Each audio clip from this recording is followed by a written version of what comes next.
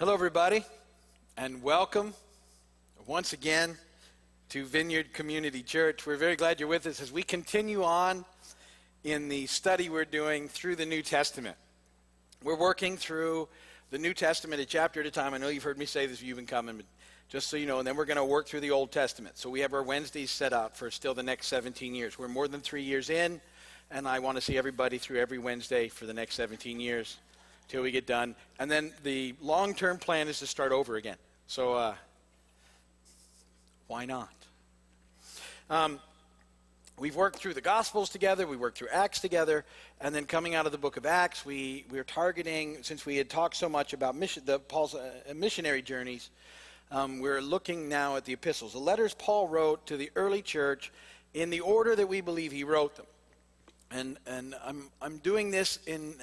my hope is to establish or to firm up the idea of context in all of your minds as you read the Scripture. There's a context to the Scripture. They were written for specific issues at specific times.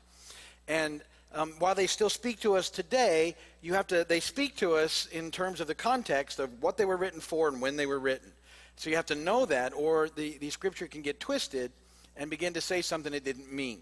So you have to be very careful when you're taking a verse, and it's okay, you can certainly take a verse and work with that verse, but in order to be really valid, it needs to maintain in the context from which you took it from.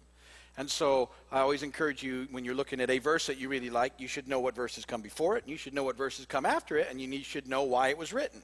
And Paul, by and large, is writing these letters in response to situations that he's been made aware of in churches that he's started. And the church is a brand new thing, lots of things they don't know how to deal with, and Paul gives them insight on what they need to do. Book of Romans, a little different in that Paul didn't start the church in Rome, but he's going to visit, and he will. But he's a new church that they believe sprung out of Pentecost, that the believers who were there for that particular happening left and went back to Rome and started a church, and they're there now and apparently doing pretty well. They have issues as well. And so Paul really covers this idea in a very systematic way, presenting sort of a very systematic Christian theology to believers throughout the book of throughout the book of Romans to the people in Rome. So it's a great book for that, and is often used with that understanding that he gets into some very important ideas, and he makes it known really what the church is all about. The first 3 chapters are tough chapters because he really is talking about sin and that we're all sinners. Because if you're not aware of the idea that you're a sinner, then you have no need for a savior. He starts talking about the law, and he says, that the law didn't work. No one was ever saved by the law, that it was there to let them know that they couldn't keep it. In effect, that was the purpose of the law. It was a mirror held up to them that they were supposed to realize from it that they would need a savior. Last week we were in Romans 4, and we talked about the idea of justification. Primarily, we talked about other things too, but primarily. And just to bring that up again, because we spring out of that into chapter 5, justification means to acquit or to vindicate or to pronounce righteous. And the theological ideas borrowed from sort of the courtroom at the time, those were all sort of courtroom terms. In justification, God clears those who have been charged with sins or failures, which is all of us. And no one can clear themselves based on their keeping of the law or their own performance.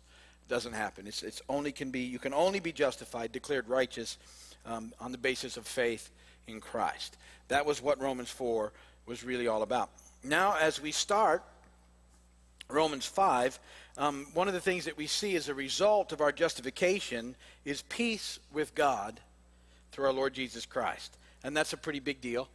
Peace with God. It has sort of an objective and a subjective idea behind it.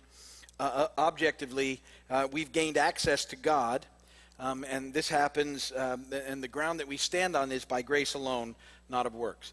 We talk about that a lot here, about how amazing it is that we have access to God. We talk in our study in Hebrews and the disciples' heart, how amazing it is that we have access to the most holy place. And that it's access that's available to us in Christ, that it's not about us, because certainly in our own selves, there's no way we could stand in the holy presence of God. But because God sees us in Christ, we have access to the throne room of God, in effect, 24 hours a day, 7 days a week. It's an amazing deal based on the grace of God. And there's Jesus who understands us and who gets us, and all of that's made possible because of what he did on the cross. Therefore, brothers, since we have confidence to enter the most holy place by the blood of Jesus, by a new and living way opened for us through the curtain that is his body, and since we have a great priest over the house of God, let us draw near to God with a sincere heart and full assurance of faith, having our hearts sprinkled to cleanse us from a guilty conscience, having our bodies washed with pure water. Let us hold unswervingly to the faith we profess, for he who promised, the hope we profess, for he who promised is faithful. And let us consider how we may spur one another on toward love and good deeds. And let us not give up meeting together, as some are in the habit of doing, but let us encourage one another, and all the more as you see the day approaching. Every day available to us because of the grace of God and because of what Jesus did on the cross, because we've been justified by that event. We have access to holy, perfect God. It's an amazing thing. So that's the objective side of having peace with God. There's no sin now blocking our relationship with God because of what Jesus has done. Subjectively, the idea has some different expressions of being at peace. For instance, it says, we rejoice in the hope of the glory of God. And hope, the idea of hope in the New Testament, throughout the New Testament, it's not a word suggesting uncertainty like we often use it, well, I hope I can make it. That's how we often use hope.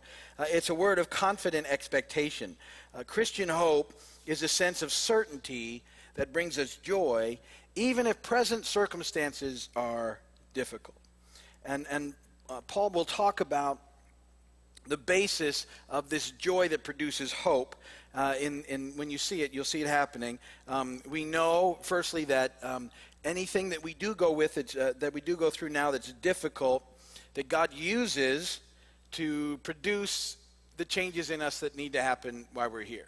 So even the difficult things God's able to use. It's one of those amazing concepts of who God is. Secondly, the Holy Spirit has been given to us, pours out God's love in our hearts. And so we're aware of his love for us.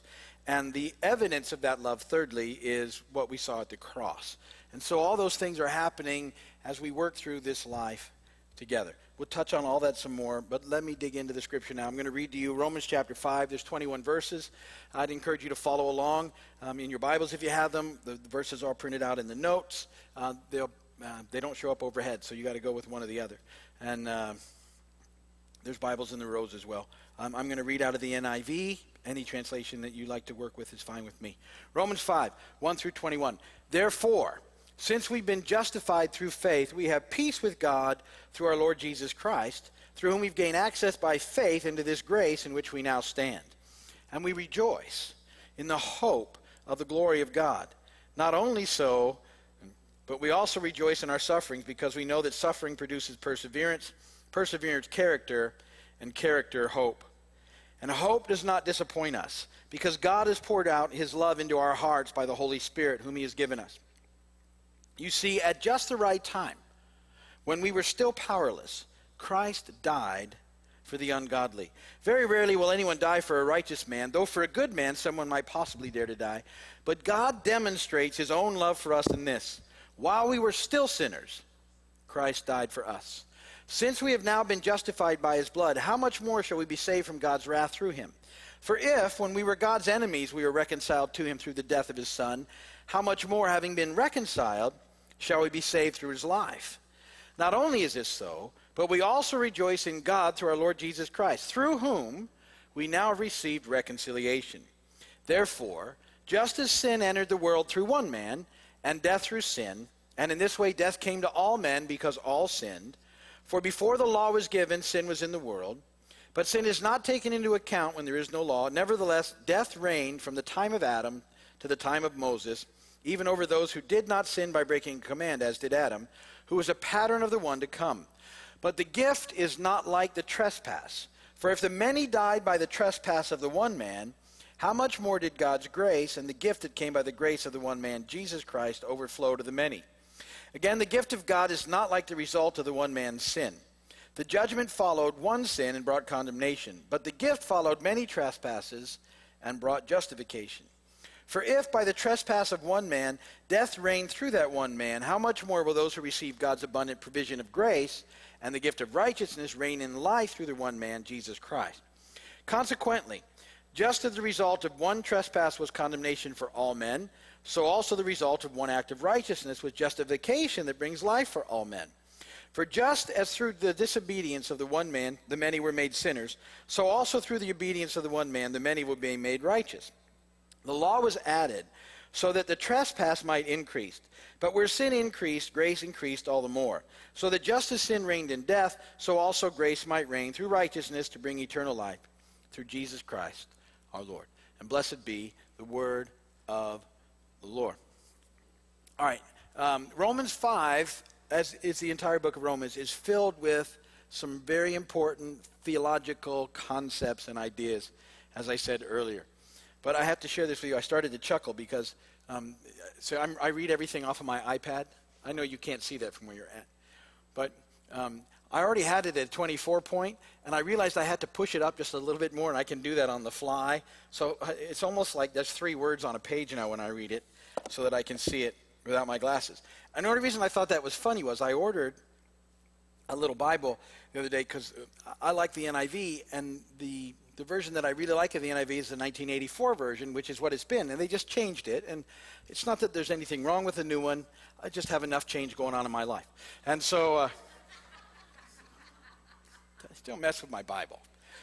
It's the one I've always read. I mean, I've read them law. I like lots of translations. I've got King James. I've got all that stuff. I've got a bunch on my computer. But it's my favorite to sit down and just kind of read is the NIV. So I ordered myself one because they're going out of print. You're not going to be able to get them anymore, and they were on sale. I actually bought 3. I figured that would last me. I get 15 years out of a Bible. If I go another 45 years, I'm good. So... yeah, well, I can keep going bigger and bigger on here. But, sometimes you just got to sit down with a book. And it was funny. So I ordered the giant print guy. You know what I mean? Giant print. And I just got it. It came in today, and I flipped it open. I can't see it.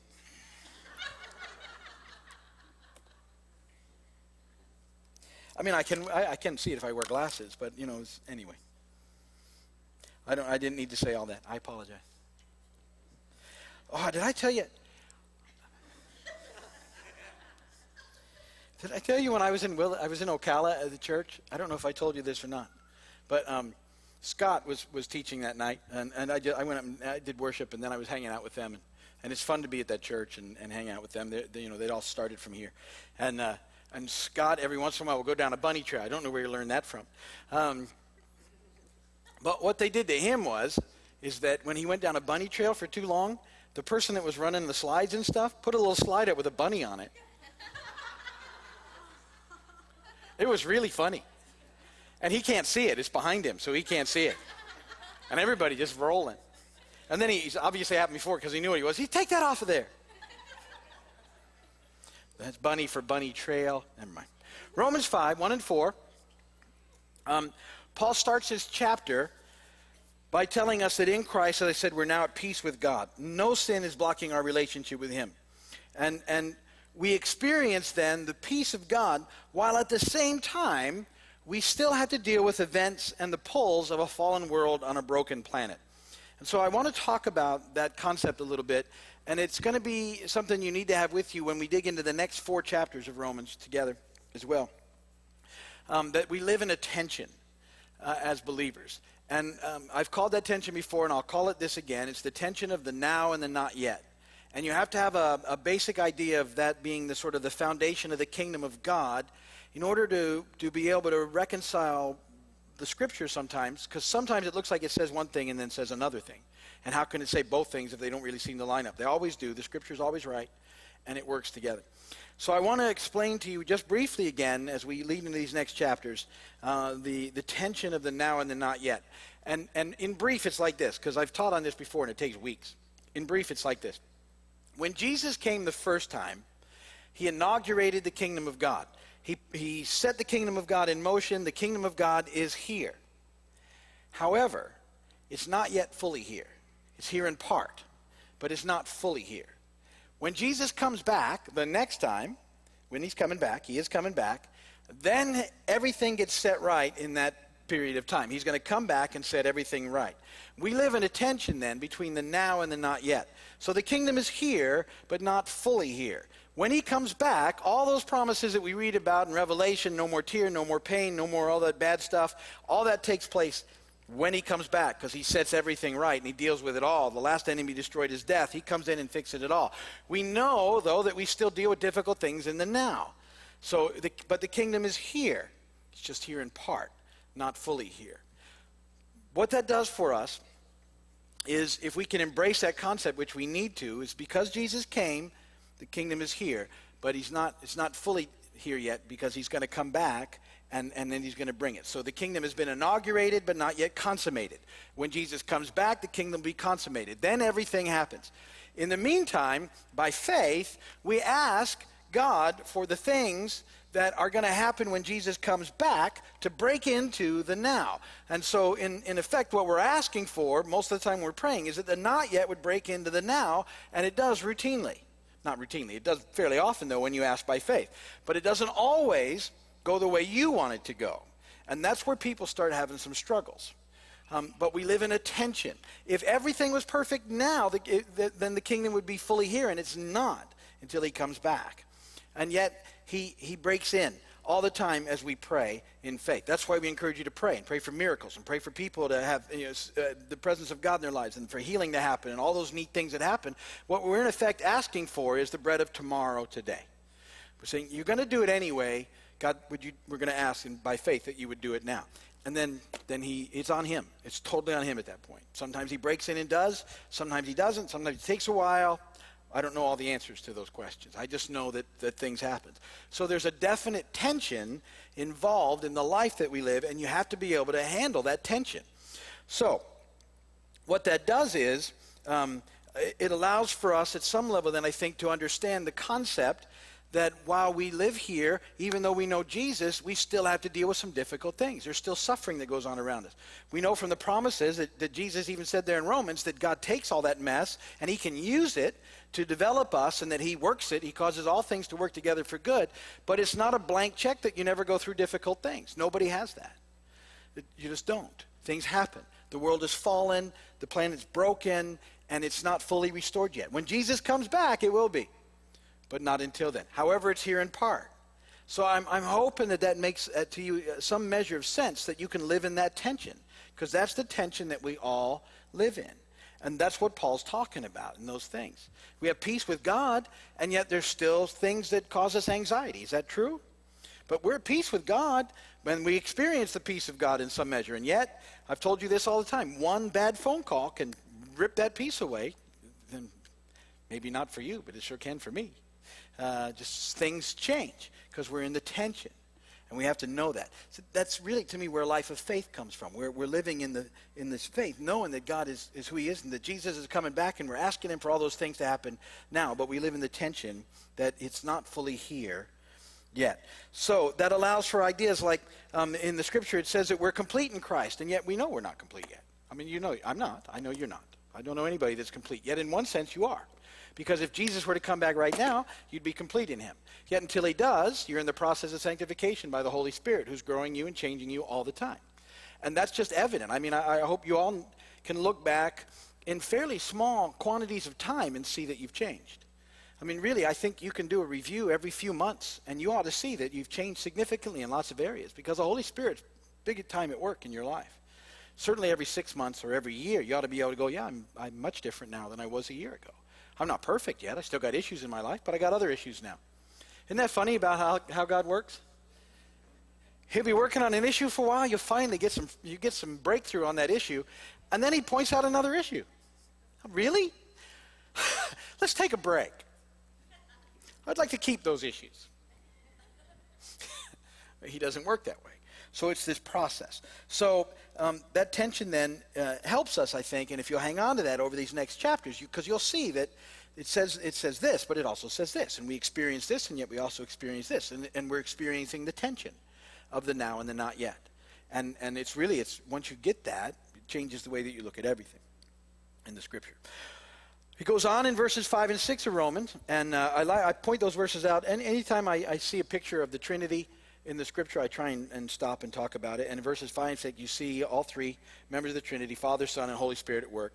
Hope does not disappoint us because God, the Father, has poured out his love into our hearts by the Holy Spirit, whom he has given us. You see, at just the right time, when we were still powerless, Christ died for the ungodly. Father, Son, Holy Spirit, all involved in salvation and in what's happening again, as they always are.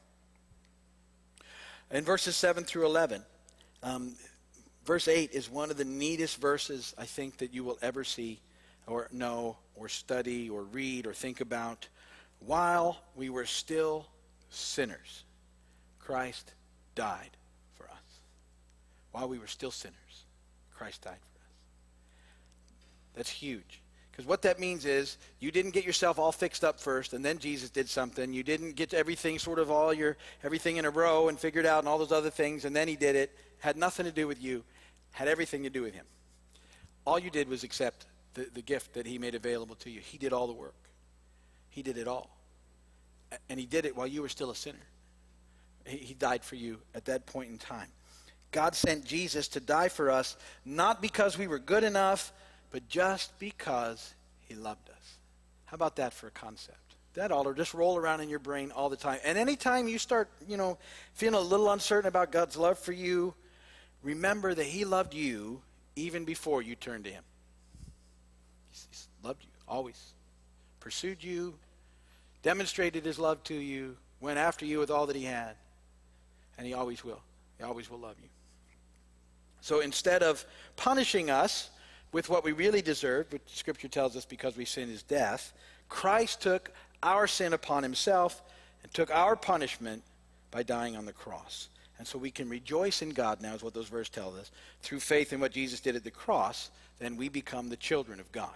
And it talks then about being the friends of God and how we were really his enemies, and yet because of Jesus, we became his friends. We got life with him forever. It's an amazing deal when you think about it. Nothing like it. That enemies become friends just because of what Jesus did. Just like that. Verses 12 through 21. This is a major passage of Scripture because of the promises that it contains. And this is one of those chunks of Scripture that's poured over by theologians because there's a lot of stuff that goes on in there. But I just want to highlight a few of them. Starts talking about Adam in these Scriptures. And Adam was a representative of created humanity. And Christ is the representative of a new spiritual humanity. In 1 Corinthians 15, 45 through 49, Paul writes this. So it is written, the first man, Adam, became a living being. The last Adam, which is Jesus, a life-giving spirit. The spiritual did not come first, but the natural, and after that the spiritual. The first man was of the dust of the earth, the second man from heaven. As was the earthly man, so are those who are of the earth. And as is the man from heaven, so also are those who are of heaven. And just as we have borne the likeness of the earthly man, so shall we bear the likeness of the man from heaven. Scripture will call Adam the first Adam and Jesus the second Adam. They're representative of the ideas of created humanity and being born again in Christ into spiritual humanity. So all of us are born into Adam's physical family, the family line that leads to certain death. All of us have reaped the results of Adam's sin, which is death. We inherited his guilt. We inherited the tendency to sin, and ultimately God's punishment for those sins. Because of Jesus, however, and here's what's amazingly cool, you can trade that for forgiveness. Sometimes I just wonder why people would not make this trade. Here's what you can have. You can have guilt, shame, and death, or you can trade it to Jesus for forgiveness and eternal life. That's the deal. Again, I sometimes scratch my head at how much people struggle with the deal. And I go, really? Because those are your choices. I know they want other choices. People always want more choices. Those are the choices. You can have the representative, that's not the right word. You can have the life and death that is in Adam, or you can have the life and the life that is in Christ. Those are your choices. But people struggle, and they they fret, and they go, oh, well, what about this and what about that? The deal is this: Christ offers the opportunity to be born into the spiritual family. His family line begins with forgiveness and leads to eternal life. If we do nothing, we receive death through Adam. But if we come to God by faith, we receive life through Christ. That's a fairly easy way to say that without. That's the idea. If you don't do anything, if you don't act on the good news, then you get what all of Adam's family gets. That's just the way it works. But if you do act on it in faith in Christ, you get the life of Christ now and forever. 1 Corinthians 15:22, Paul wrote this: For as in Adam all die, so in Christ all be made alive. Those are your choices. You either choose Jesus or you don't. And the consequences are greatly different. So Jesus came into the world bringing an incredible gift of grace to us. All who receive it receive life now and forever with God. So I would encourage you, if you haven't received it, receive it. It's the best deal going. There's no better deal in the universe, nothing like it, and it's yours for the asking.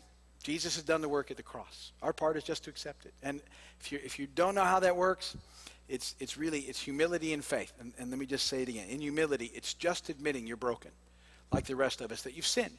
All of us have. And going to God in that humility and with that admission and saying you're sorry and asking him to forgive you, which he'll do because he loves you. And then in faith, inviting and accepting Jesus into your heart and life. If you've never done it, do it now. It's absolutely the best decision you will ever make. It changes everything now and forever. And yet some people get so close and they just hang out there and, well, maybe a better deal will come along. Here's all I can tell you. There's no better deal. Nothing better will come along. They won't invent something new. There's not something already out there better. This is the best deal going. If you haven't done it, do it today. We'll wrap with that. Thanks for being a part here today. And we're going to go ahead and invite you to, if you need anything, go to our website, and you can send us a prayer request on the email there, and we'll be happy to pray for you. We'll see you soon. You can shut that down.